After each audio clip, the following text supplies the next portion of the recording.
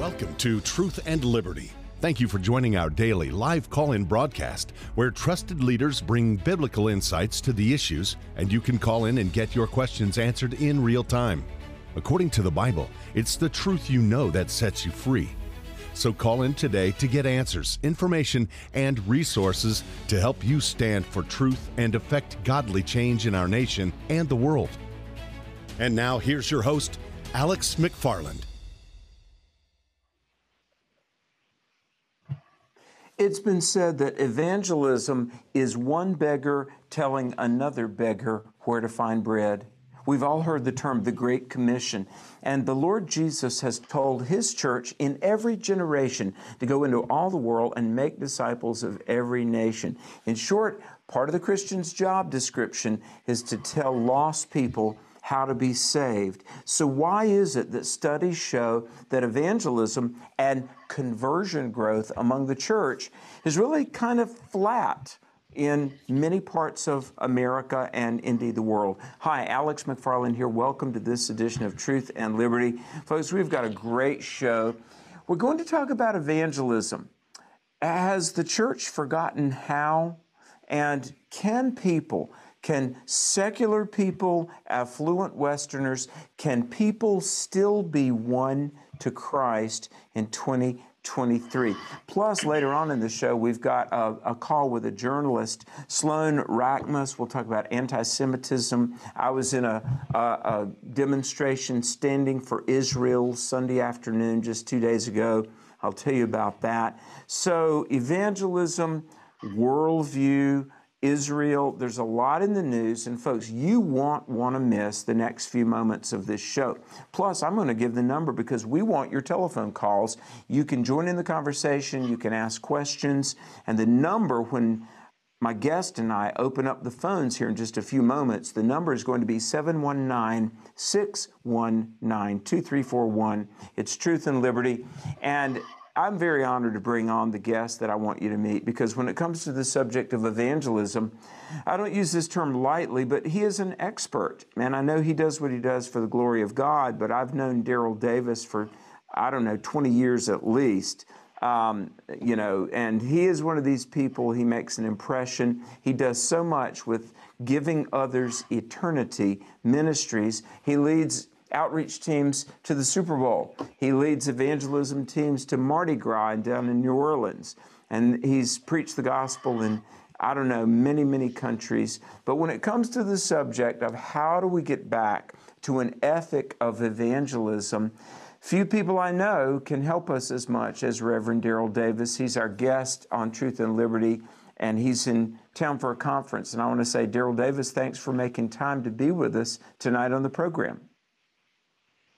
Alex, thank you. I appreciate the opportunity to be here with you all this evening and to be able to talk about this important topic. Thinking about the idea of being an expert, I'm really more of a practitioner when it comes to evangelism. I learn more every day, especially when I'm around people that are like-minded and have a heart to reach people with the gospel. I've learned a lot from you.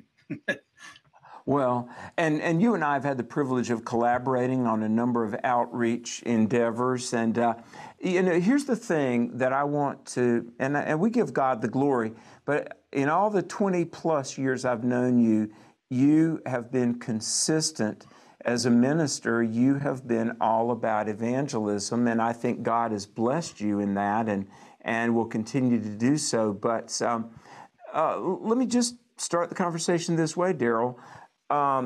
In every generation of believers, how important should evangelism be? Well, I think it should be at the forefront of what the church is doing. When we look at the mission that Jesus had when he came here to this earth, he says he has come to seek and to save the lost. And so if that was the top priority for our Lord and Savior Jesus Christ, I think it should be the same priority for our churches, because God chose to use the church and chose to use believers to deliver his message of salvation. He could have chose 1,000 different ways, but no, he chose you and I, and particularly those who have met Christ as their Savior, have been born again, and they have come into that relationship with Jesus Christ. It's so simple, really. It's you want to tell others once you come to know Jesus. So, I Mm. think that should be our top priority, and it should be much effort put toward that in the church. Daryl, since COVID, the quarantines in 2020 and in the years since COVID, church attendance, I mean, study after study shows that, with rare exceptions, church attendance is down, and I mean way down. Conversion growth is just not what we would like it to be. Do you have any advice for churches that want to get out of the funk maybe they've been in since 2020? Sure. Well, first of all, when you look at the effect of COVID, I think it magnified a problem that was already there. So many people in our churches tend to be cultural Christians. So they're a part of the church culture. They're Christians because, perhaps maybe they had a family member who was a Christian. The right thing to do in the community is to go to the church, and be there on Sundays. And so many people have really not had a born again experience. I remember years ago, Dr. Billy Graham talking about at least 50% of the church is not born again.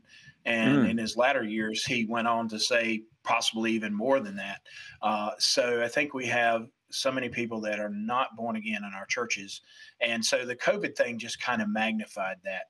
As far as getting out of that funk, I think it's important for us to understand that we need to devote a good amount of time, not so much to trying to recover the people who left the church. So many times that takes 4 times the energy, I would say, to reach those people as it does to reach someone new who's never heard the gospel. So Mm. I think a lot of that, what we should do as a church is we should really focus on getting outside of the 4 walls of the church, getting out there and sharing the gospel with people. I mean, where did Jesus do a majority of his ministry, Alex? He did it out in the public. Yeah. Yes, he was in the Yeah. synagogue. Yes, he was in the temple. But most of his encounters that he had with people was out in the mainstream of life, in the day to day life. And you see the same pattern with the Apostle Paul. You see the same pattern with all the apostles. You have to get outside of the 4 walls of a building. Obviously, they didn't have a church building back then, but you've got to get out there and try to win new people to Christ. Now, folks, if you're just tuning in, we're talking with Reverend Daryl Davis of Giving Others Eternity Ministries. And I want you to give your website because you're a great teacher. You're a trainer of how to do personal evangelism. And I know you speak at conferences and all around the country. Daryl, what is your website? How can people find you online? Sure. Well, our website is www.goeministries.org. So it's the abbreviation for Giving Others Eternity. So goeministries.org. I'm really thrilled at what you're doing on college campuses, and I've done a lot of this too. And I know you go to places, in North Carolina. I know you've been to Chapel Hill and you've been to NC State. So let me ask you this. On the university campuses, have you met people that are like adamantly opposed to the idea of God or Christianity? We have, and I think that's typical. No matter where you go, you're going to find people that are totally against what we're preaching and teaching. I know last year on the campus of NC State, we would encounter a graduate student who would frequently come out there where we were ministering, and we preach. Okay, we hand out tracts, we talk to people one to one. The purpose of the preaching is really to generate gospel conversations. But this guy here, he was an adamant militant atheist, and he would come out there and yell at us and cuss at us. And one time he would come up there, and I was preaching, delivering a message, and he stood up there and started reading all these Bible verses out of the Old Testament that he thought made God look evil. And he was trying to preach over top of me. And, of course, we don't use sound amplification on the campus. It's just your voice. And so he was trying to compete with someone who preaches regular, and it didn't last long. But yes, we run up with folks like that. And, we run up with some that are softly opposed to it also. We run up with people that are Muslims. We run up with people with agnostics, atheists, all different types of people. Yeah. So how do you minister to people that are maybe they identify as an atheist or something, or they're just pretty adamant against the idea of Christianity? How do you, is it kind of on a case by case, every conversation is unique? Yes, I think that's the case. I think every conversation and encounter is unique. And the biggest skill that you can have when it comes to sharing the gospel is good listening skills. So many Okay. times when we listen to people, we listen to respond, but not necessarily to understand. And so you have to really understand their position. You have to understand, why is this person saying they're an atheist, or did something happen to this person and that caused them to turn away from believing in the existence of God? Of course, we know Romans chapter 1 is very clear that men are without excuse. Mm. So, uh, so we have that out there, that they're without excuse, and that they what can be known about God is visible to them in creation. Right. So you have to take each case on a case by case basis. I had an encounter at NC State last year with a guy who was an agnostic, and he was constantly talking about the Big Bang. He was constantly talking about all the scientific proofs and all this kind of stuff. And you just kind of had to walk through and respond to each one of those things that he brought up in the conversation. Right. How do you know if somebody is really seeking truth or if they're just trying to play chess against God? Yeah, well, and that's the case. You have to identify it. Sometimes when you're out there, people will ask you crazy questions, and they don't necessarily want an answer. They are trying to stump the Christian. I call them stump the Christian questions. So you've run up with those kinds of things before. The idea of, can God make a rock that's big enough that He can't lift, and things of that nature. But as you're having conversations with people, you can really sense through the Holy Spirit that there's genuine interest there, and they're actually listening. You look at their body language. I had an encounter with a young man up in Ocean City, Maryland last summer. And this young man, as I was talking to him and sharing the gospel with him, the further the conversation went along, the more he would lower his head, and the more he would, look humble. And finally, the Lord allowed me to lead him to Christ. And so, but you could just Yeah. sense that God was at work in this young man's life. Well, and let me just encourage you folks, if you're just tuning in, Truth and Liberty tonight, and you're listening to Alex and Daryl talk about evangelism, and maybe you're thinking to yourself, that would never be me. Billy Graham, Daryl Davis, they're out there witnessing. Folks, you got to know, I was the most shy. I was such an introvert. When I got saved at age 21, I was a college student. Daryl, I know you didn't know me back then, but I just didn't talk to anybody. I kept to myself. I went to school. I worked a couple of jobs. But what got me out of my shell was that I just knew people, they either had Jesus or they need Jesus, you know? And I began to talk to people, and I still feel very inadequate and clunky and awkward. But the beautiful thing about it, and Daryl, I want you to respond to this, you don't have to be as eloquent as Billy Graham, or you don't have to be as knowledgeable as Andrew Womack. But if you're just willing to be used, God will use you. Daryl, I've always said this, God has used me in spite of myself. And what a thrill to be used by the Lord to influence somebody's soul and somebody's eternity. And so, Daryl, speak to the person who says, yeah, I'm glad somebody else is doing evangelism, but that's somebody else. No, I think it can be every Christian's privilege. And just speak to the person who's a little reluctant, but they could actually be used by God. Sure. Well, Alex, first of all, I want to say that I can identify with you, because after I came to know the Lord at age 24, I was the same way. I've always been an introvert, and I've always had a difficulty connecting with people. But, through the Holy Spirit, God has given me boldness. And that doesn't mean that I don't get scared. Okay. Yeah. When I get out there and start talking to somebody, I still get the same butterflies in my stomach. I still do the same shaking in my shoes. And Mhm. what I've learned is just you have to push through that and just get out there and put yourself in a place where God can use you. And I think you mentioned that right there. That is a key. God is looking for our availability, not so much our ability. And so if we put ourselves in the hands of God and say, Lord, please send someone my way today that I can share the gospel with, He'll honor that prayer.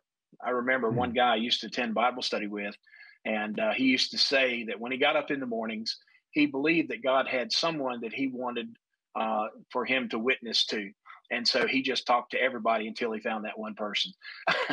Amen. So I think that's pretty good advice. But you know, I'm an introvert, and so I have to work hard at relationships. And most introverts, they're not necessarily that they don't connect with people. It's just that it requires a lot of energy. But at the same time, an introvert can have a good connection with people because they get into more in-depth conversations. So Yeah. introverts actually make really good evangelists. But going back to that, one of the problems I think we have in our churches today is we see evangelism as the job of the professionals. We Right. hire the pastor, we hire the church staff. They're the ones that we pay to go do evangelism. We might invite our friends to come and hear them preach, or invite our friends to trunk or treat or Halloween, or any of these things these churches do. But we don't see ourselves as having a personal responsibility. And everywhere I look in Scripture, evangelism is commanded for all. It Right. is a command, and it's an issue of obedience. And so we've got to keep that in mind. If you love me, Jesus said, you'll keep my commandments. And so Jesus said, go into all the world and preach the gospel to every creature. That's his Mm. commandment. What are the things that you must convey if you're really going to share the gospel? What are just some, staying on point with the message and not getting off on a rabbit trail? But what must be conveyed if you're really going to share the gospel? Well, I try to keep a real simple outline and a simple teaching whenever I do evangelism training. So, first of all, I talk about the fact that God's purpose for us is to have life and peace. In fact, if you look in Romans chapter 5, it talks about the fact we have peace with God with our Lord and Savior, through our Lord and Savior, Jesus Christ. And so that's what God wants for us. He wants us to have that peace. And most of all, He wants us to have eternal life and that relationship with Him. But there is a problem, and that problem is our sin. All of us have sinned and come short of the glory of God. If you meet someone who has never sinned, you know, that's only Jesus. He's the only one that's never sinned. And you talk to people Yeah. sometimes, well, I'm not a sinner. I haven't done these things. Well, have you ever told a lie before?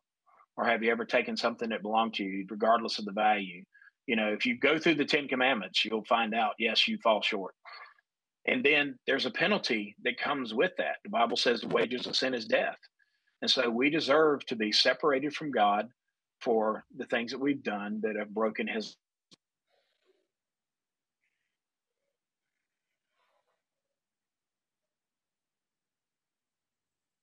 I think you broke up for a minute, Daryl.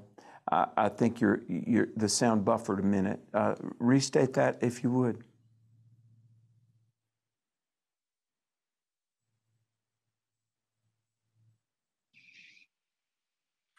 Uh-oh. Yeah. Maybe you got a little technical issues here. If you're just tuning in, folks, this is Truth and Liberty with Alex McFarland and our guest, Reverend Daryl Davis. The number, we're going to get to phone calls in just a little while. Okay, I'm The not sure what's number going is on with my 719-619-2341. But Daryl, I think I've got you back. Can you pick up Yeah, where you for left some reason off? stuff keeps shifting. Okay, Yeah. sorry about that. For some reason my stuff doesn't. But anyway, so the Bible tells us that there is a problem, that is our sin has separated us from God. But the good news is God has provided a way for our sins to be forgiven. And that is Mm-hmm. through faith in Jesus Christ. It's by grace we're saved through faith. It's not of ourselves, it's a gift of God, not of works, lest anyone should boast. And so individuals must make a personal response to that offer that God gives us. And that means they have to repent of their sins and put their faith and trust in Jesus Christ. Mm-hmm. And when they do that, then God gives them that gift of eternal life. And the Bible says they'll never perish. So, Yeah. I try to keep it very simple when it comes to training people, because that little outline there, you can actually use scripture from anywhere in the Bible to share the gospel. And it's important to understand too, the Bible says it's the law of the Lord that converts the soul. So we must use scripture when we're doing evangelism. So you can actually take that outline and you could go through Isaiah chapter 53, which is a beautiful picture of the crucifixion of Christ and all he did for us. So if Yeah. you're witnessing to someone who's from a Jewish background, you may want to consider using that, or even someone from a Muslim background, you might want to consider using those scriptures. Yeah. And of course, I learned the old fashioned Roman road. Every scripture on that is in the book of Romans. Yeah. Yeah, like Romans 3:23, all have sinned. Romans 6:23, the wages of sin is death, but the gift of God is eternal life through Jesus Christ our Lord. Romans 5:8, God demonstrated or tangibly proved his love in that while we were yet sinners, Christ died for us. And Romans 10:13, whoever calls on the name of the Lord will be saved. Part of the reason I share that, folks, there might even be somebody watching right now. And in all of this talk about being saved, being born again, you might be asking yourself, am I saved? Listen, if you are watching and you want to pray with somebody, we have people that will pray with you and talk with you. The number, not for the call in, but for spiritual help and to make sure that you're a Christian or you have a prayer request. Here's the number for that, 719-635-1111. 719-635-1111 if you need spiritual help. Reverend Daryl Davis, our guest of Giving Others Eternity Ministries. Daryl, I want to ask you this. Millennials and then Gen Z and younger, a lot of people talk about these different demographics. And I've written, in fact, I just submitted a book chapter last week to a major publisher that's doing a book about worldview and young people. And I want to talk a little bit about worldview, but do you see that like Gen Z is more open to God and the gospel than millennials?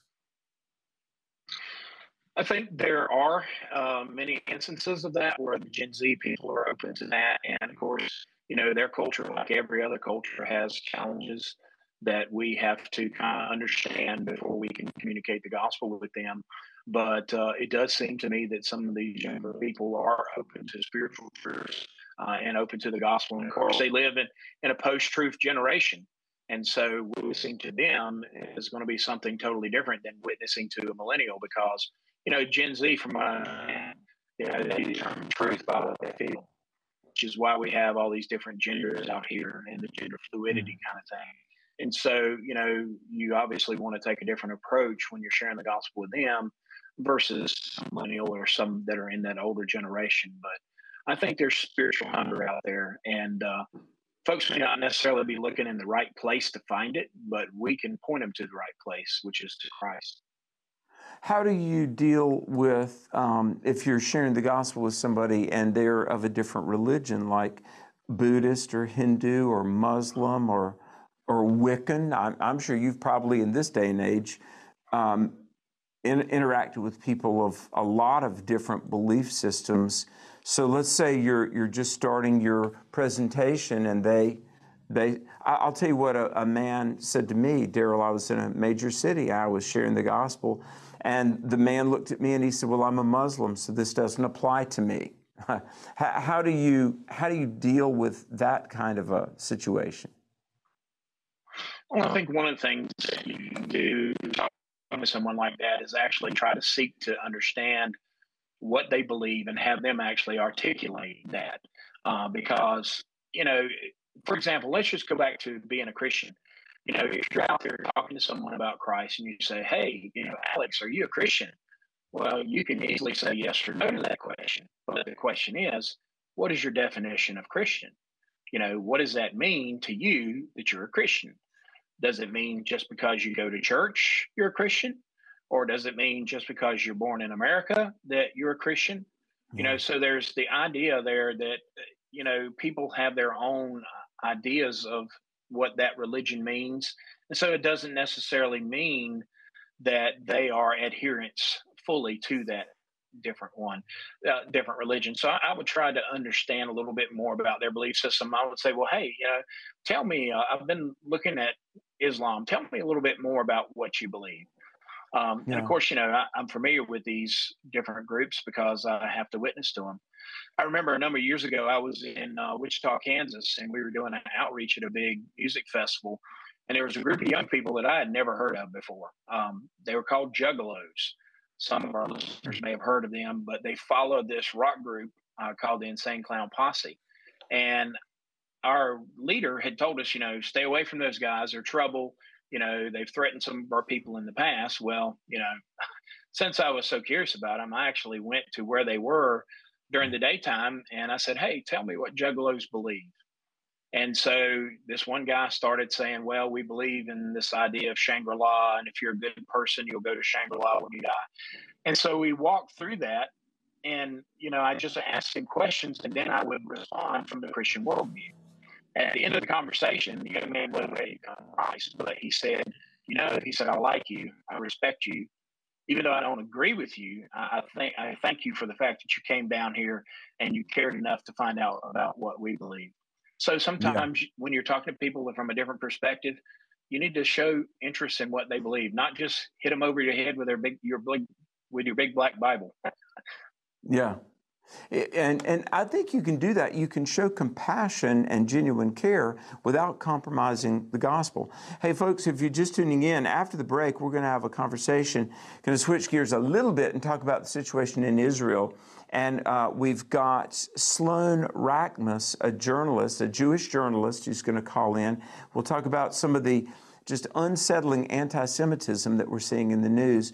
But also with us for the whole show tonight, Reverend Daryl Davis, to talk about evangelism. Now, folks, if your church is plateaued or declining, that can turn around, and God can use you to help turn that around. Daryl, churches that have not seen new born-again believers in a long time, not baptized new disciples, it can turn around, can't it? Sure, absolutely. And, it's all dependent on the pastor a lot of times to set that example of being the evangelist and actually sharing the gospel. I say evangelism more times than not is caught, CAUGHT, versus taught. And so when they see their pastor setting that example of sharing the gospel, in his messages talking about people that he witnessed to this week, I think that helps tremendously in encouraging the people that are in the church to get out there and witness. And then, of course, making sure you're consistently training your people on how to do this. When I was full-time pastor at a little church in Eastern North Carolina, I tried to make sure that we had evangelism training at least twice a year. And it was not just training for the sake of training. We would actually go out and apply that. So we would go out and knock on doors. We would go out into the community for events. And so we would apply what we learned. Sure. But, placing that emphasis on sharing the gospel and every ministry of the church, I think every ministry of the church should be able to identify a way in which their ministry is communicating to the gospel to the people that they minister to. Even hold your that thought, Daryl, hold that thought. We've got to take a brief break, folks. This is Truth and Liberty. The number, 719-619-2341. Stay tuned. We're back after this. At Truth and Liberty Coalition, we work to unify, educate, and mobilize the body of Christ to change nations. That's why I want to encourage you to go to our website at truthandliberty.net and subscribe so that you can begin receiving regular updates about our show, news items, action alerts, blog posts, and much, much more. All you have to do is go to the website, click subscribe, share your email address, and you'll begin to be equipped to stand for truth in the public square. Andrew has many conferences and seminars around the globe each year. For the latest information on Andrew's complete speaking schedule, visit our website at awmi.net/events.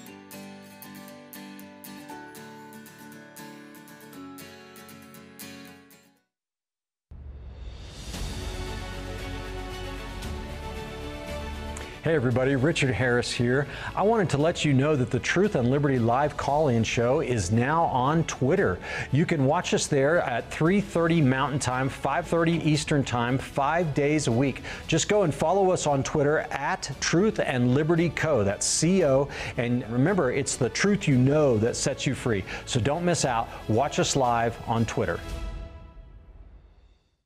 Welcome back to the program. Alex McFarland here. We're going to resume our conversation with Reverend Daryl Davis and talk about evangelism. We're going to talk a little bit about Israel, but I want to make you aware of a couple of things that I'm pretty excited about.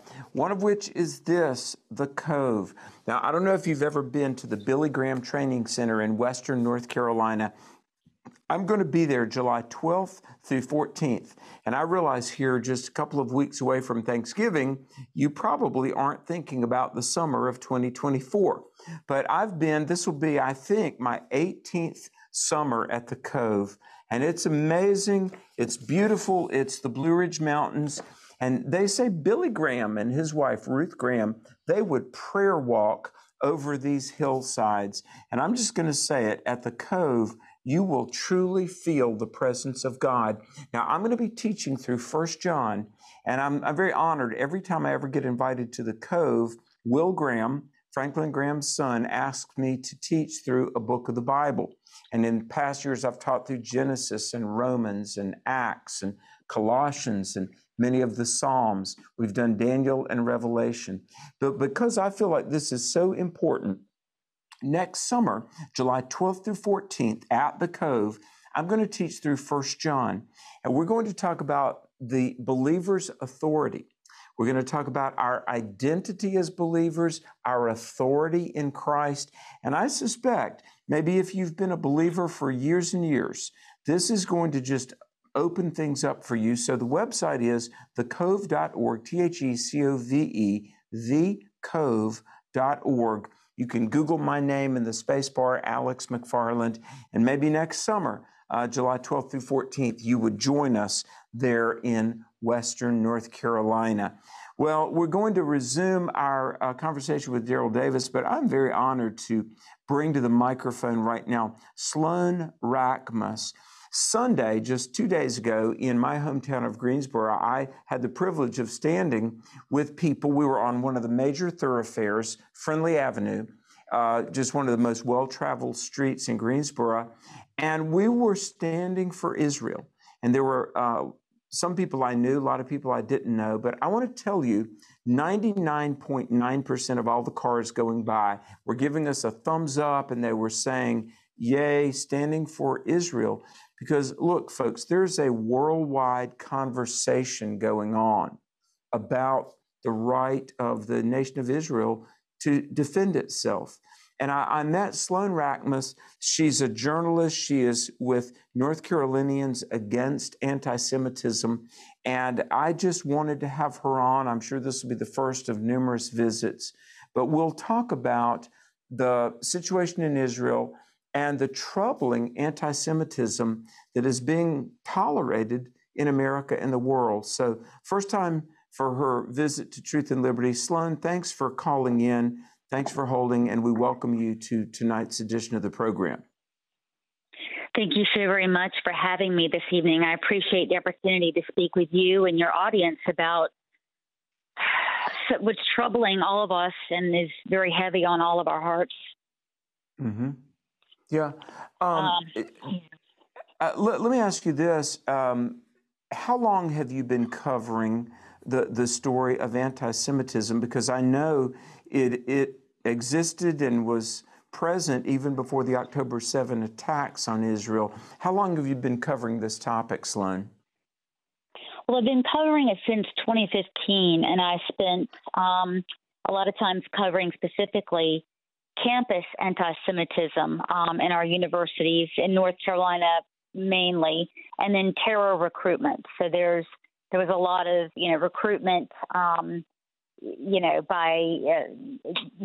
quite frankly, Hamas into our college campuses and enticing Black students to travel to Ramallah during the Black Lives Matter protests, for instance, get training there, and then come back and really cause problems, for hurting themselves and in their own communities as well. So I've been covering that. And then for the last 3 years, our organization has focused on K through 12. So sexualization of our children, critical race theory, which demonizes, it's like a demonization bingo. So if you learn and teach children how to discriminate, demonize, stereotype, and collectively punish a certain group, it could go in any direction at the snap of a finger. And now we're seeing the horrible poisonous fruits of that tree. Mm-hmm. Yeah. Let me ask you this. You're Jewish. What are your thoughts, not only your research as a journalist, but just your emotions, your feelings about the current situation since October 7? Well, my husband is Israeli. He was actually born in Jerusalem. We have a lot of family there. We have people that we know who actually live in Greensboro who are fighting now, who are members of the IDF reserves. So, it's interesting. It's been Jews, international Jewry has not had a chance to grieve because we have been slammed with anti-Semitism. And as a mother of two, a 12-year-old and a 15-year-old, to sit them down and say, not only are we in the midst of a second Holocaust, we need to talk about how to defend ourselves, and we need to prepare you for seeing demonstrations where thousands of people are going to be calling for your extermination. I cannot even, I'm grieving, and I'm angry, and there's a lot of emotions, and it's hard to unpack. Yeah. Let me ask you this: Would you try to impress on the viewers? And many are aware, but perhaps some aren't aware. But impress on the viewers how serious is the rise of anti-Semitism worldwide right here in our lifetime? Well, I've been speaking to groups for years, and I always ask the audience, how many people by a show of hands would stop the next Holocaust if they could, or, do something to stop it? Everyone raises their hand. And I would say, well, okay, how many hours a day would you spend doing it? 1 or 2? And they always say, shoot, I would quit my job and do it.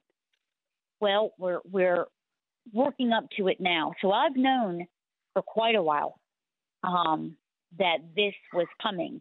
Now, but I'm a conservative, and all of my friends are evangelicals. So this is very common for us. I think the people knocked blindside are Democrats and leftists. And I hate to politicize this, but, it wasn't us who politicized it, right? It shouldn't be political. And so while I am prepared, I'm not prepared for how personal my work feels now. This is personal to me. Right. And I think that's the difference. Are there any parallels? Because, Sloan, my entire life, when I was in high school and then in college, we would study Hitler and the rise of the Third Reich. And many times I've thought, how did they let this happen? Did they not see, back during, those times, how did they not see this coming and preemptively stop it? But, here we are in 2023, and I mean, my goodness, we've got members of Congress, we've got certainly liberal academics that are saying horribly anti-Semitic things, standing for terrorism. So here's a twofold question. What are the parallels between the 1930s and today? And then what could we do today that maybe people didn't do 80 years ago to stop that Holocaust? Well, I mean, we are in the 1930s.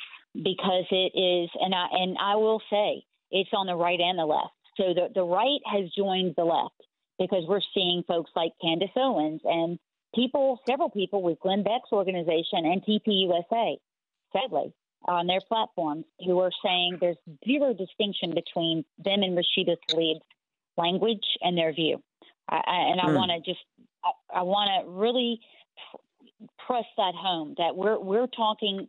That's the problem, is that it's being it's being normalized on both sides, which is why we have a problem here.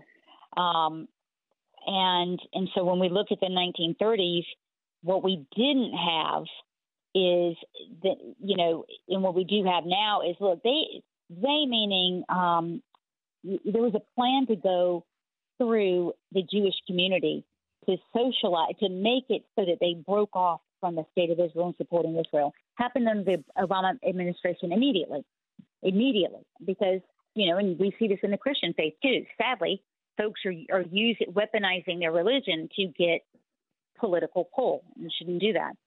And that's what has happened now that didn't happen. And what that has done is it's made the Jewish people a lot more vulnerable than they were.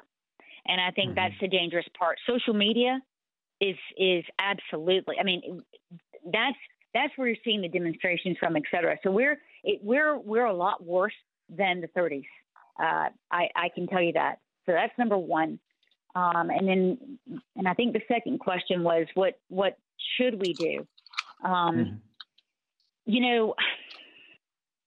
That's such a great question, because there's so much happening at once. I almost don't even know where to start. And, people are asking me that. I think sharing things on social media, sadly, is what some of us have to do, even though it seems like not enough, and it probably isn't. I think, I really, we're going to have to, start, I think, pressing our legislators to define anti-Semitism. 30 different states have done it. North Carolina has not, but it defines what anti-Semitism is so that lawmakers, school teachers, principals, et cetera, have a nomenclature to work with and to nip it in the bud. If we can't define it, we can't fight it. Right. Is there a website you would point people to get, kind of the quintessential understanding and definition of anti-Semitism, and then begin to, stand against it?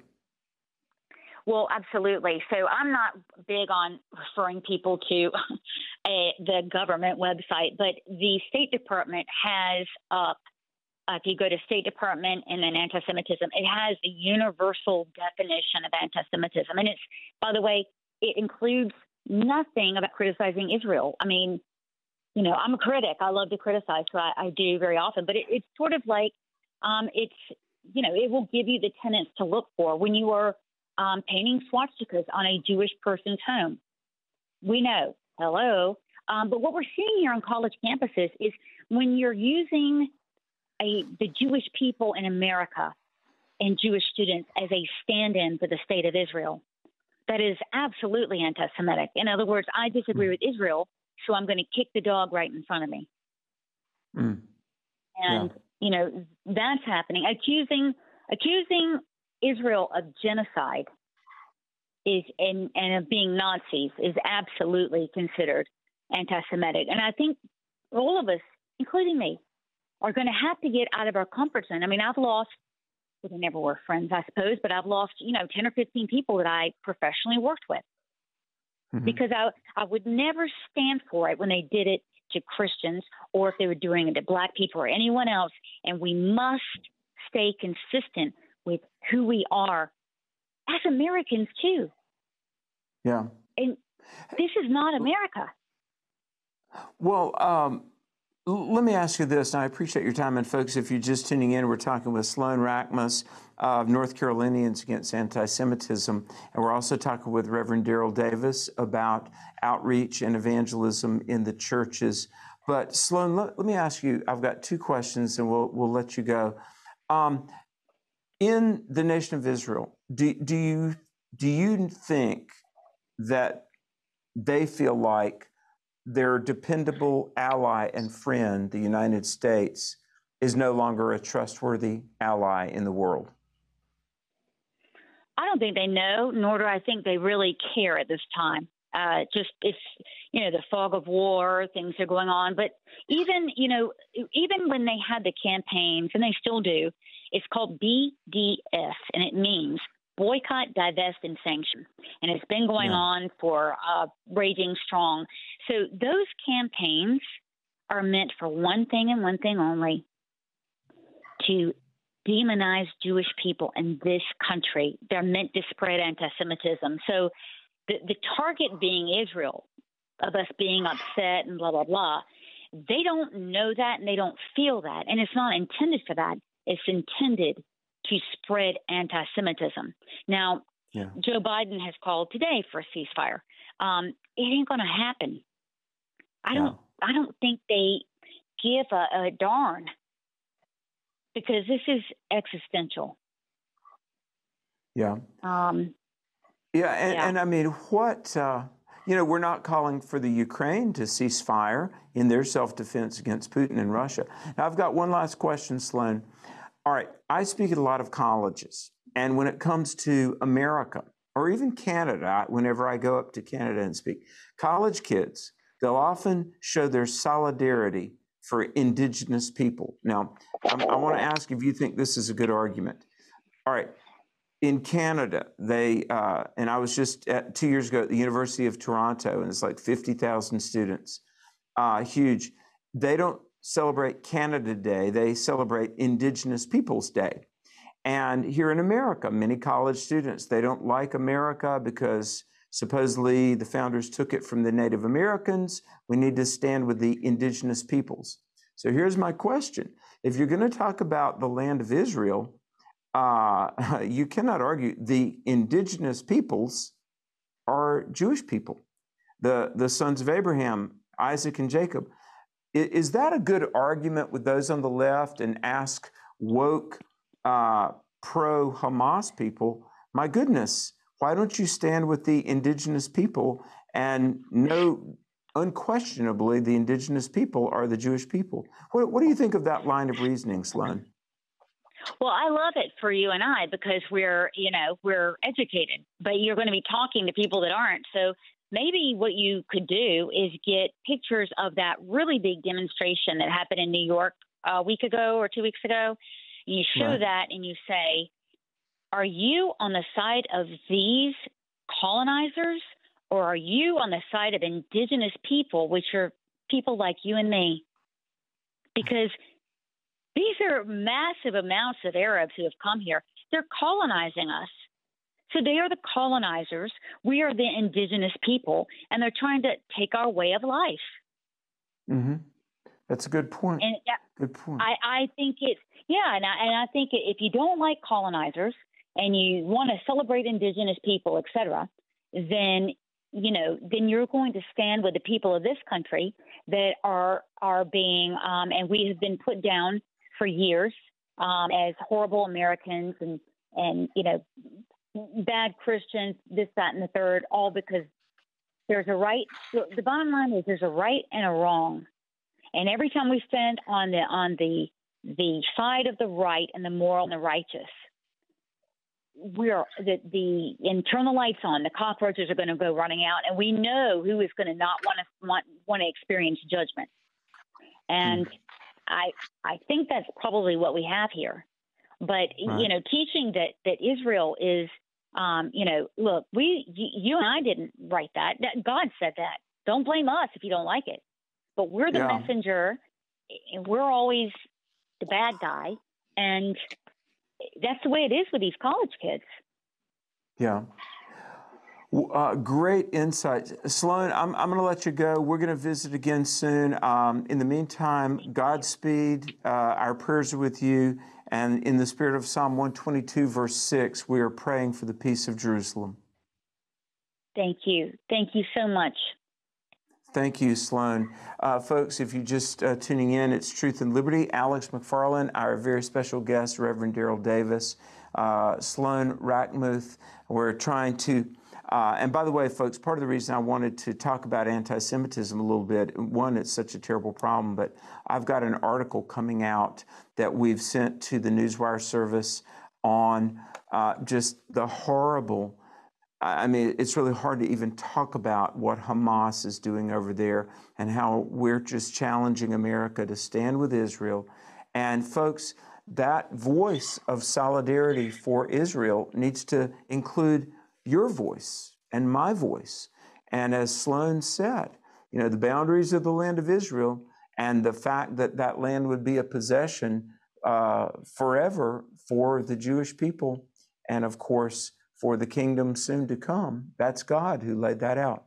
Okay, we're going to go back to the calls. By the way, the number, if you want to enter into the conversation, it's 719-619-2341.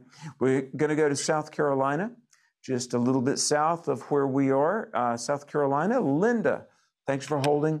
You're the next caller on Truth and Liberty. Thank you. That was very interesting conversation, very enlightening. We definitely are praying for the peace of Jerusalem. But my Amen. question is, my church is primarily an older church. In fact, a lot of the folks are old enough that they don't like to come out at night because they can't see well enough to drive at night. So when it comes to evangelism and getting out and knocking on doors and things of that nature, also there are a lot of, where I live, there are a lot of neighborhoods that have no soliciting signs up. Where you can't go and knock on doors. And people are just not real comfortable knocking on doors these days because you don't know what you're going to encounter. So what is your advice for us as an older church who has a bit of apprehension about going out and knocking on doors? Daryl, That's a great question. Yeah. So, Linda, actually, right now, I'm currently serving as interim pastor of a church in Fuquay-Varina, North Carolina, and most of the congregation are 60 and above. And so we have people in the congregation that have that same feeling of not wanting to drive after night. And so in that case, you know, it doesn't necessarily have to be knocking on doors. One of the things that I'm leading this church to do coming up December 3rd is the town of Fuquay-Varina is having a Christmas parade. So we are going to have people going out into the parade route and handing out candy canes with the gospel message attached to it. Obviously, one of the main things, though, is do we build relationships with our neighbors and do we try to witness to the people that God has already put around us? I think that's an important question, too, because, you know, evangelism shouldn't necessarily be seen as a program or an activity. I think rather the scripture is plain that it's a lifestyle. You know, Jesus said in the Great Commission, go therefore and make disciples. Well, he really said, as you go, make disciples. So I think one of the things with the seniors is encourage them, you know, hey, you have neighbors across the street that may not know Christ. We have a dear lady in that congregation right now, and she really has a burden for her neighbors. And she's all the time saying to me, you know, share the gospel with us. I witness, you know, with my neighbors. So this idea, you know, is we need to be not only going to engage in evangelism with particular events or whatever, but we really need to make sure that that's a part of our daily walk with Christ. And Daryl, you know, we can all invite somebody to like an event. I know so much of evangelism is a conversation and personal interaction, but inviting people to church, inviting people to a concert, inviting people to hear a special speaker, don't you think it's important? And Linda, to your question, churches can build this into their calendar of events, but that we need to be always looking for those opportunities to bring somebody under the sound of the gospel. Don't you think that's something that every church can cultivate, Daryl? I think that's a great place to start. I think, you know, we should be inviting our neighbors. There were some statistics that came out a couple of years ago from Lifeway that said 86% of the people that are invited by a friend, a neighbor, or whatever would actually attend church if they were invited versus 6% that would attend if a pastor invited them. Now, that's some pretty startling statistics because, again, so many times we look to the pastors to be the ones to do the evangelism when your neighbor is waiting for you to ask them to come to be a part of the church, come and be at a service, come to a concert that you're doing. So that's a very good beginning place that we can engage in. The way I got involved in evangelism so many years ago after I gave my life to Christ at age 24 was through gospel tract distribution. I would just leave those things everywhere that I went. And eventually God gave me enough courage and boldness to start talking to people one-to-one. And then, of course, later to preaching and doing all the kinds of stuff that we do now.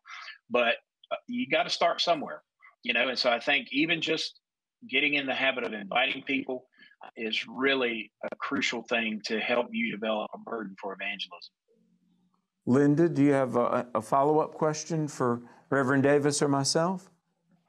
Well, one thing I just want to share with you, one thing my dad did before he died, he was a deacon in our church, and he took gospel tracts, and when we would go out to eat, and he would put the tip inside the gospel tract and leave that for the wait staff person. And I thought that was great. Maybe that's an idea that someone else can use, but you've given me some good ideas, and I appreciate it. Thank you for all that you're doing for the Lord and trying to win lost souls to Christ.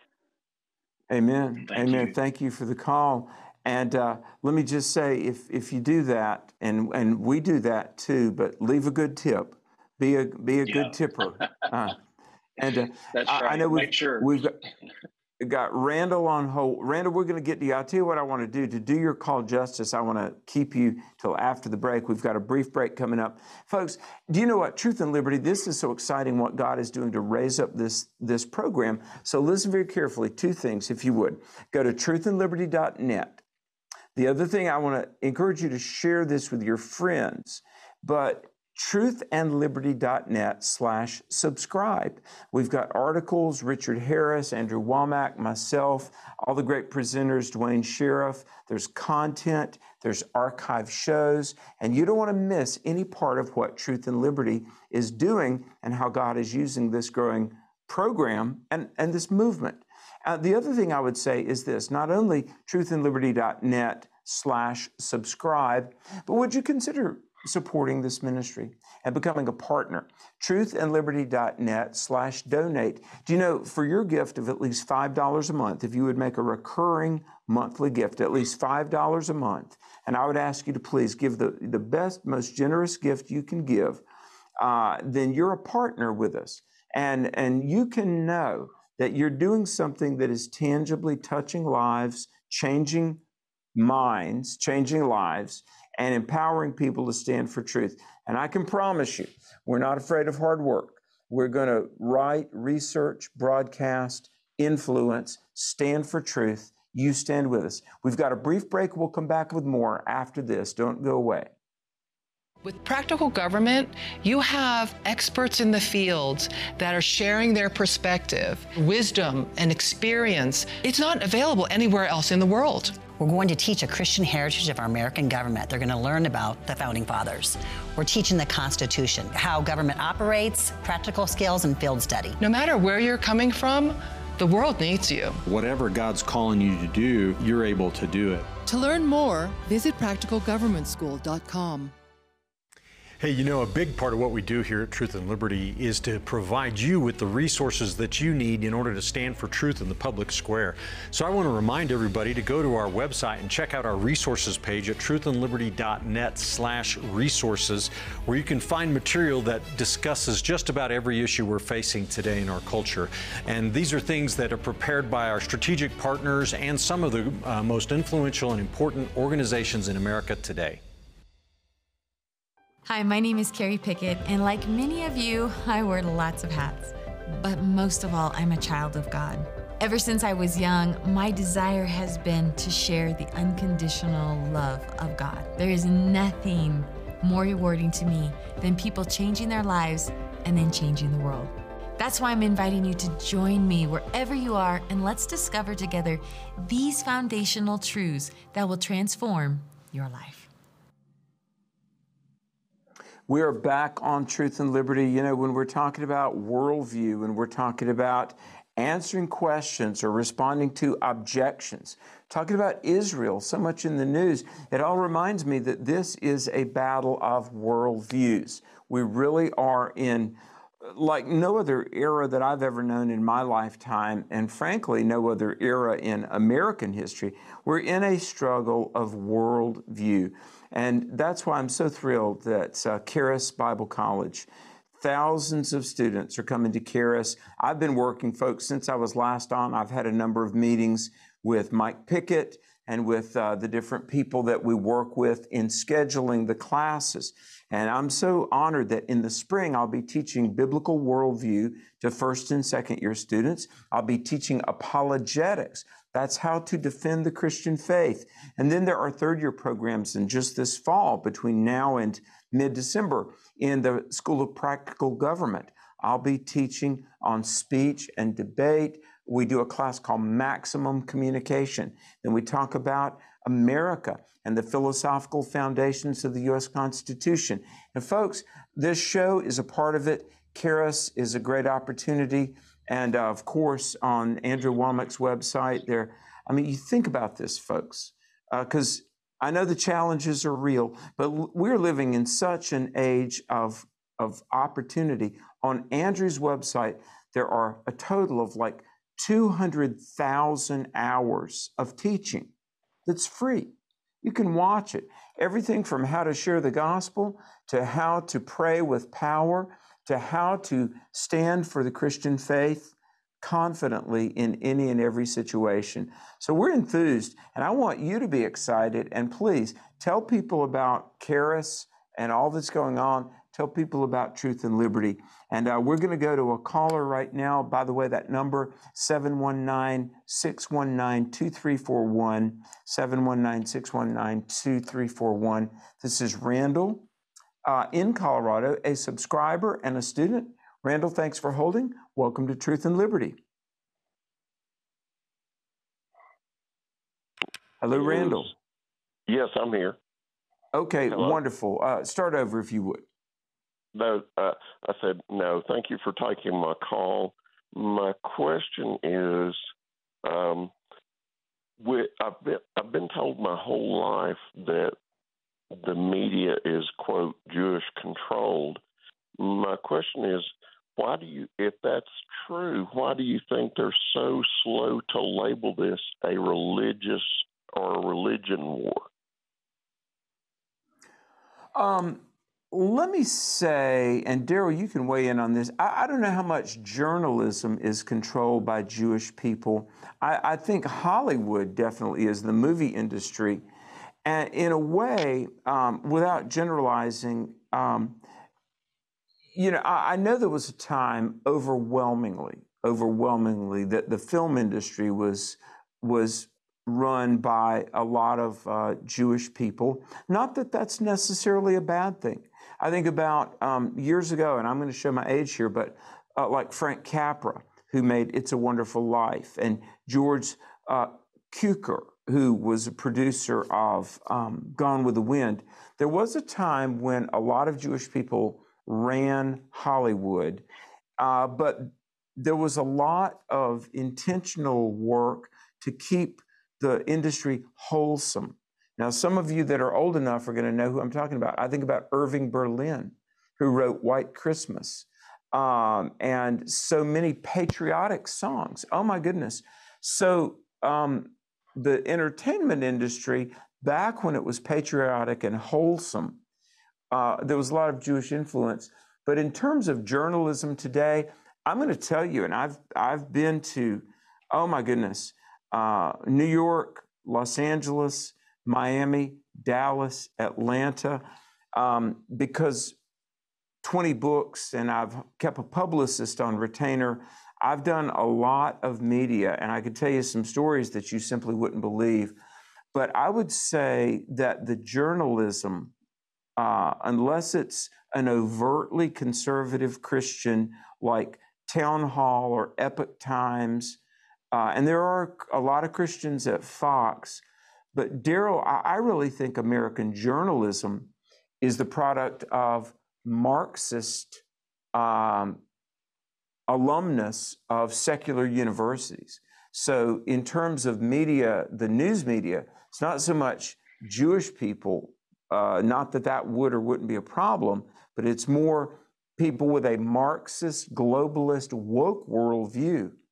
Because like right now, there is not a Christian journalism school in America. Charis is a great university. Liberty is a great university. Biola is a good university.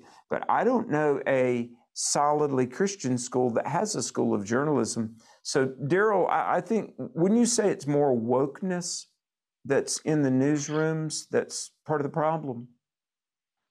I think so. I think, first of all, the idea that Jews control the media, that's been floating around for a long time. Also, the idea that Jews control the banking system. It's a remnant of that anti-Semitism that has always existed under the surface. God called a people out, Israel. They were his people, his chosen people. And the enemy, Satan, has tried to destroy them from the very beginning. And so this anti-Semitism is just under the radar, always there. And so, as Christians, we should be friends of the Jewish people because our Messiah was a Jew. Amen. So, of course, obviously he went to the cross and died for our sins. But you're absolutely right. When you look at what's being taught in the academy these days, and it's all woke, it's all Marxist. One of the places that we go to witness is UNC Chapel Hill. The buildings lean to the left at UNC Chapel Hill. I mean, that's how liberal it is. You have Bart Ehrman there, the professor who has written all these different books trying to disprove the Bible, and the guy that makes it, his mission to destroy Christians' faith. So, yeah, I think a majority of the media is dominated by that worldview. And so this is why they are not going to label this as a war, and they're going to talk about it in a different way than it should be talked about. Yeah. Randall, I know that was kind of a long answer, but does that shed some light? I mean, don't get me wrong. I agree with everything that your guest, Davis just said. Mr. Davis just said. My thing is, I don't understand the hesitancy to label this conflict as what it is rather than relationship, it's religion. Yeah. Well, and it's all about who controls the narrative too, Alex. That's true.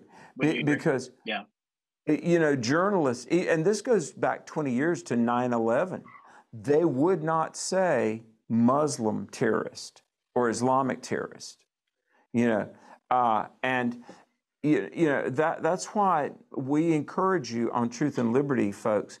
You've got to do the heavy lifting of relentless study, and you've got to learn these things. It's very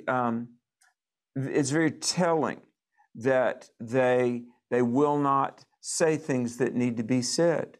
The transgender ideology, because transgenderism is not science. It's certainly not reality. It's a worldview.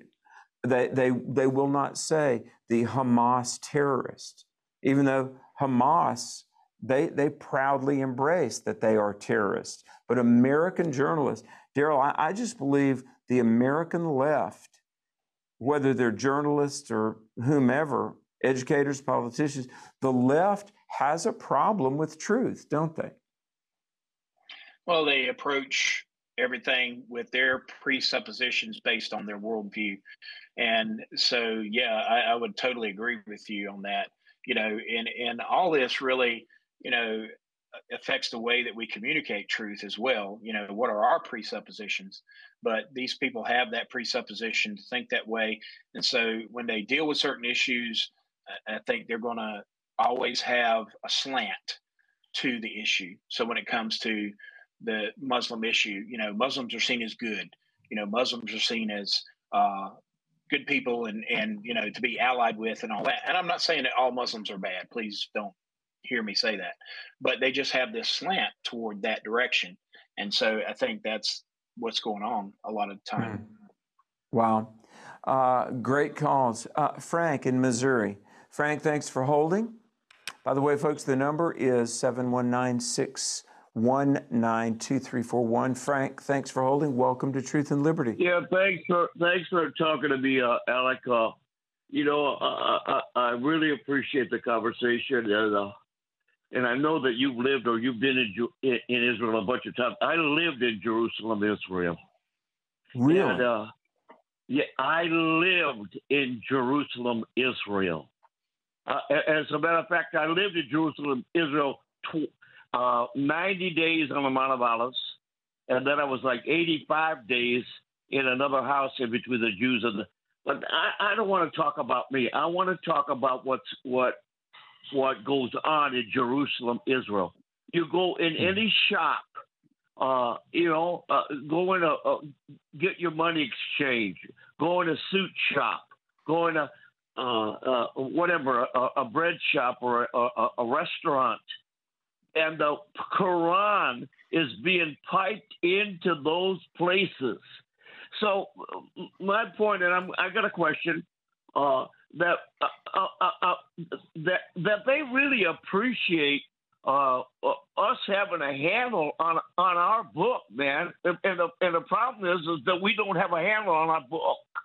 Yeah, I know you have a book out for the 100 favorite scriptures, but I want to ask you, and before I ask this question, I want to rattle off a couple of them.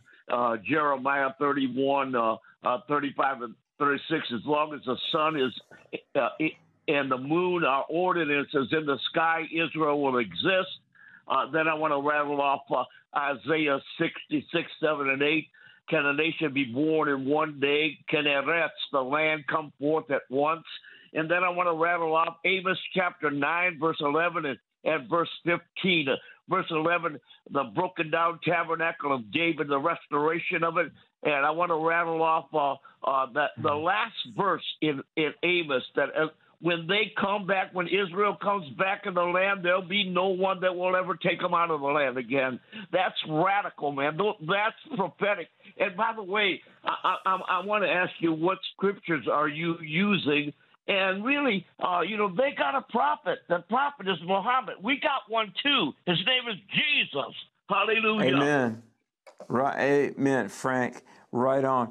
Well, let me say this, Frank, and I want to get to this about the scriptures that relate to Israel. Two passages that I would encourage everybody to read, and they're kind of easy to remember. Read Ezekiel 38. Now flip those numbers over. Read Psalm 83. By the way, 2 weeks ago tonight, and I would encourage you to go to truthandliberty.net and rewatch this, I had on the program Dr. Susan Michael of the International Christian Embassy in Jerusalem. And she gave us a lot of scriptures. There are scriptures about the boundaries of the land. There are scriptures about the end times, that the nations of the Arabian Peninsula will attack Israel in the last days. That's in Ezekiel 38. And we had her on, a lot of great guests recently. But Frank, let me just talk about this for a second. Since COVID, and Daryl, I want you to chime in, I was at the Billy Graham board meeting last November, and they were talking about, Will Graham was talking about how people are open to the gospel. Some of the number one Google searches are questions like this. Is there life after death? Does God really exist? Can I know God personally? Now, I want to say this. I believe the Bible is literal.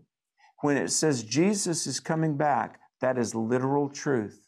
When it says that that land belongs to Israel, and one day, Zechariah talks about they will look on him who they pierced.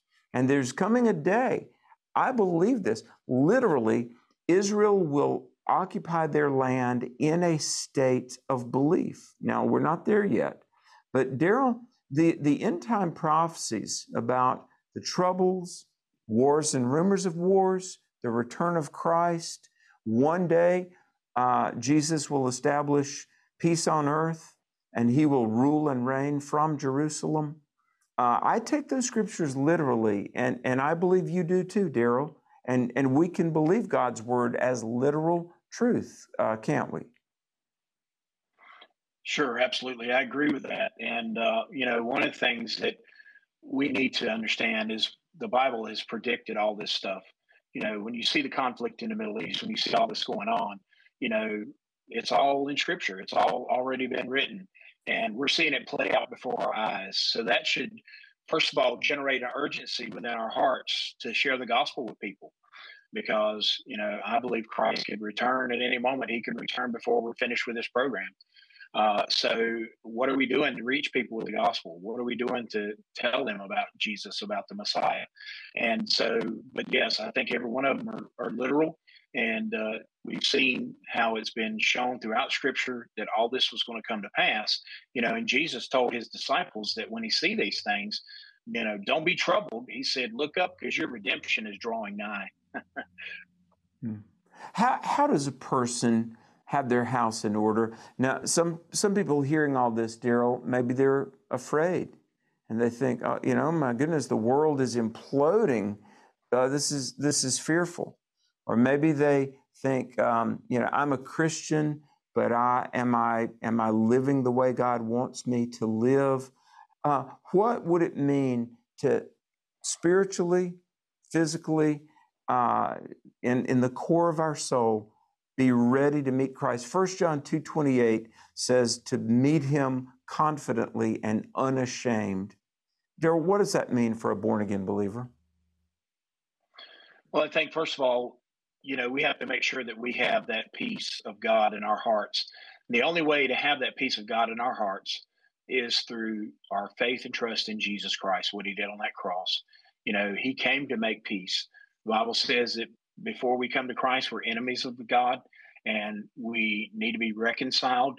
And so if we have been reconciled by putting our faith and trust in what Jesus Christ did, then the peace of God that passes all understandings will be in our heart, so that when we see all these things happening, we don't get upset. We don't get nervous. We just know that God's at work. God's in control. He put the moon and the stars in space and everything that we see. And so certainly he can bring comfort to us when we see these troubling things happening. And, when you read about it on the internet or you see it on the news, just know that God ultimately is victorious. Jesus has already won the battle. We're just waiting for the celebration.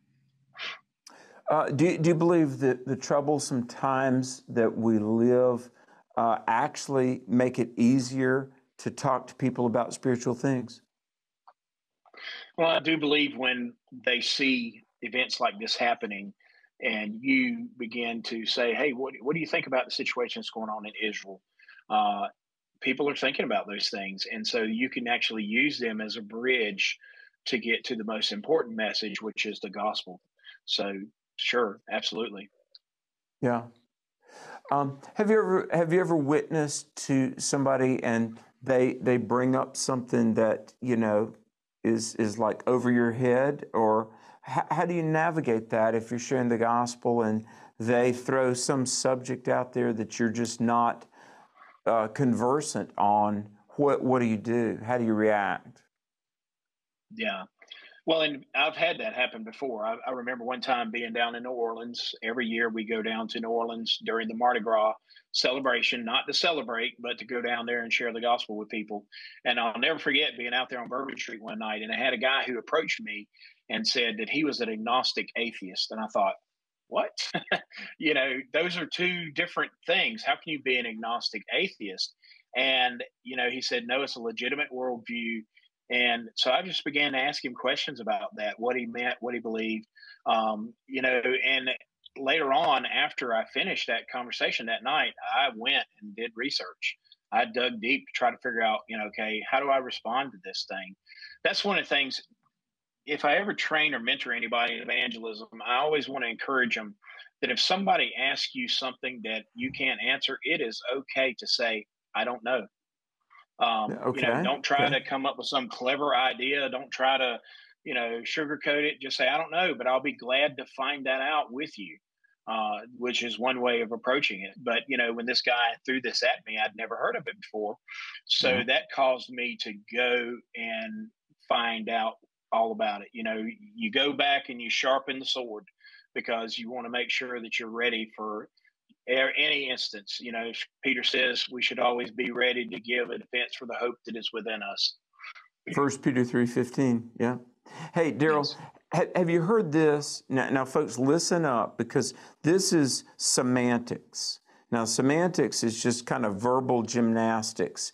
I've been watching so much verbal gymnastics go on these days, where they don't say, years ago there were slaves. They'll say enslaved people, and so there's so much nuancing going on in language nowadays. You've got to be very, vigilant. But Daryl, I was in Charlotte, North Carolina, debating an atheist, and there were a lot of people in the audience, and somebody came up, and I was talking to a young man. I said, you as an atheist, and you reject God. He said, no, it's not that I don't believe in God. He said, I do believe in the absence of gods. And I was like, what? He said, it's not that I reject belief in God. That's a negative. But my positive position, I do believe in the absence of gods. Now, a big part of me, I'm like, okay, whatever.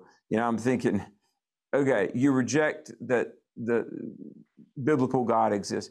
But have you noticed, because you do so much with college students, this, frankly, I think it's kind of silly, but just the shoehorning of language into these endless positions. Have you picked up on that? Yeah, I think so. I think some of it's a spillover from the political correctness issues that we face, in our culture. And so people don't want to be offensive when they say things. So they come up with all kinds of ways of communicating things. But, it just brought me back to what it says in Scripture in Romans chapter 1. I think I mentioned that earlier. But, it says, for the wrath of God is revealed from heaven against all ungodliness and unrighteousness of men who by their unrighteousness suppress the truth. Yeah. For what can be known about God is plain to them, because God has shown it to them. For his invisible attributes, namely his eternal power and divine nature, have been clearly perceived ever since the creation of the world in the things that have been made, so that they are without excuse. And so it's that unrighteousness that causes us to suppress the truth of the gospel. Basically, we love our sin too much. And so this is why I don't really believe there's any such thing as an atheist. I think Josh McDowell wrote a book about that years ago. I agree. But yeah, and so you're suppressing what you already know in your heart. So regardless of how you couch that in different language or whatever, it really boils down to that same position that, you're rejecting God because you have a desire for him not to exist.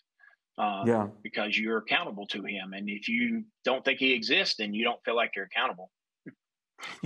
Talking about the border crisis and illegals coming across the border. Last fall, October of 22, I spoke in a number of cities up and down the southern border, Corpus Christi, Texas, and other towns.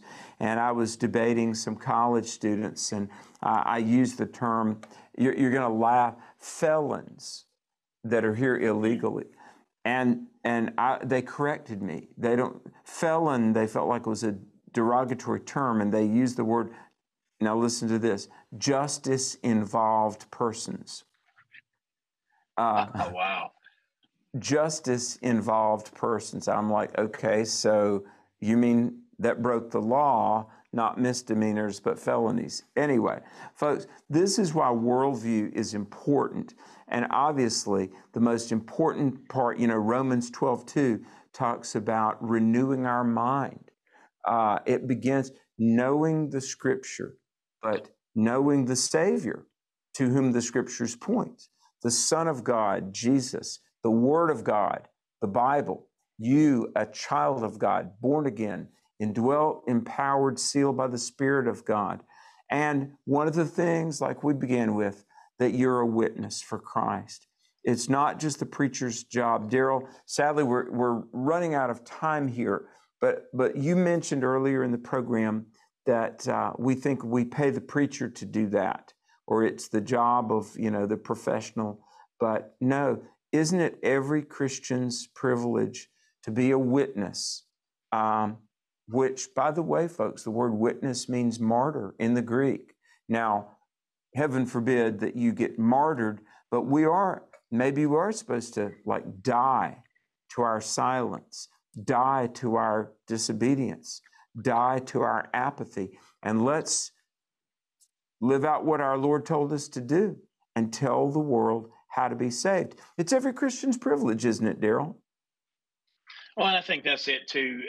We have to understand that it's not just a issue of obedience. It's not just an obligation. It is a privilege. Paul talked about in 2 Corinthians chapter 5 that we are ambassadors for Christ. Yes. And God pleads through us. He has given us the ministry of reconciliation.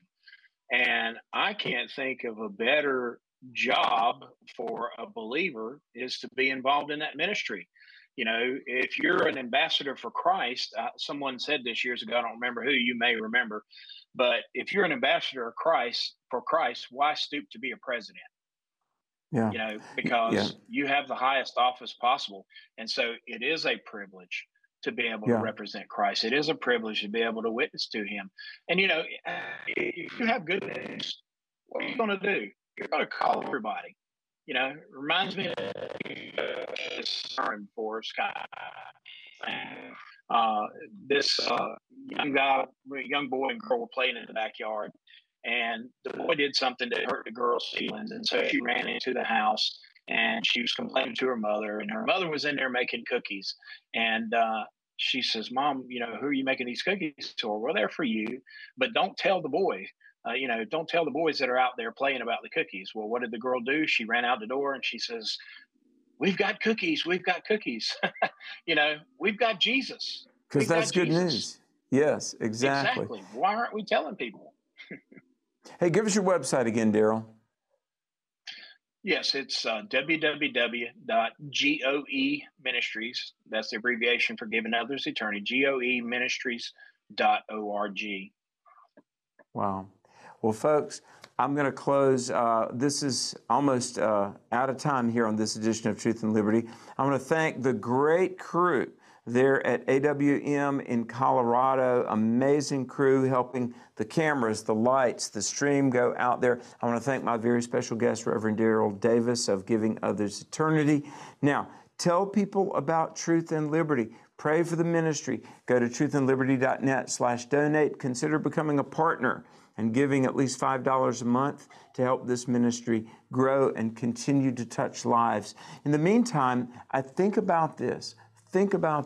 There was this little bit of poetry. You've probably heard it. One life to live will soon be past. Only what's done for Christ will last.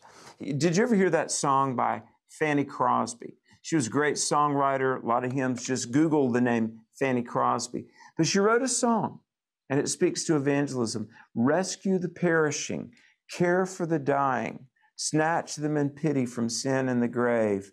Back to the narrow way, patiently win them. Tell them of Jesus, the mighty to save. Now listen to this. Rescue the perishing. Duty demands it. Strength for the labor the Lord will provide. Back to the narrow way, patiently win them. Tell the poor wanderer, a Savior has died. Folks, this is the most important thing we could do. Look, we either have Christ or we need Christ. I hope you're a born-again believer. And if you've never made sure, then as we always say, Jesus is as close by as a prayer. If you need spiritual help, you can call. No obligation, no strings attached. We just want to pray with you and help you. 719-635-1111. But if you have Jesus, there are people all around that need the Lord Jesus Christ. And you know what? We talk about the election. We talk about a lot of things. You know what will change our world save our nation, restore our families if people get born again by coming to Jesus Christ. And what a privilege that every day of our life we can help people find the Lord. Well, folks, thanks to one and all, but most of all, thanks to the dear Lord Jesus for giving us a message and a purpose, a reason to live. May God bless you. We'll see you next time on Truth and Liberty. Thank you for joining today's Truth and Liberty livecast. You can watch today's and past livecasts in our archives at truthandliberty.net. Our goal is to educate Christians and connect them with resources and organizations to help them impact their sphere of influence. You can help us accomplish this by making a donation at truthandliberty.net/donate. Join us next time for more Truth and Liberty.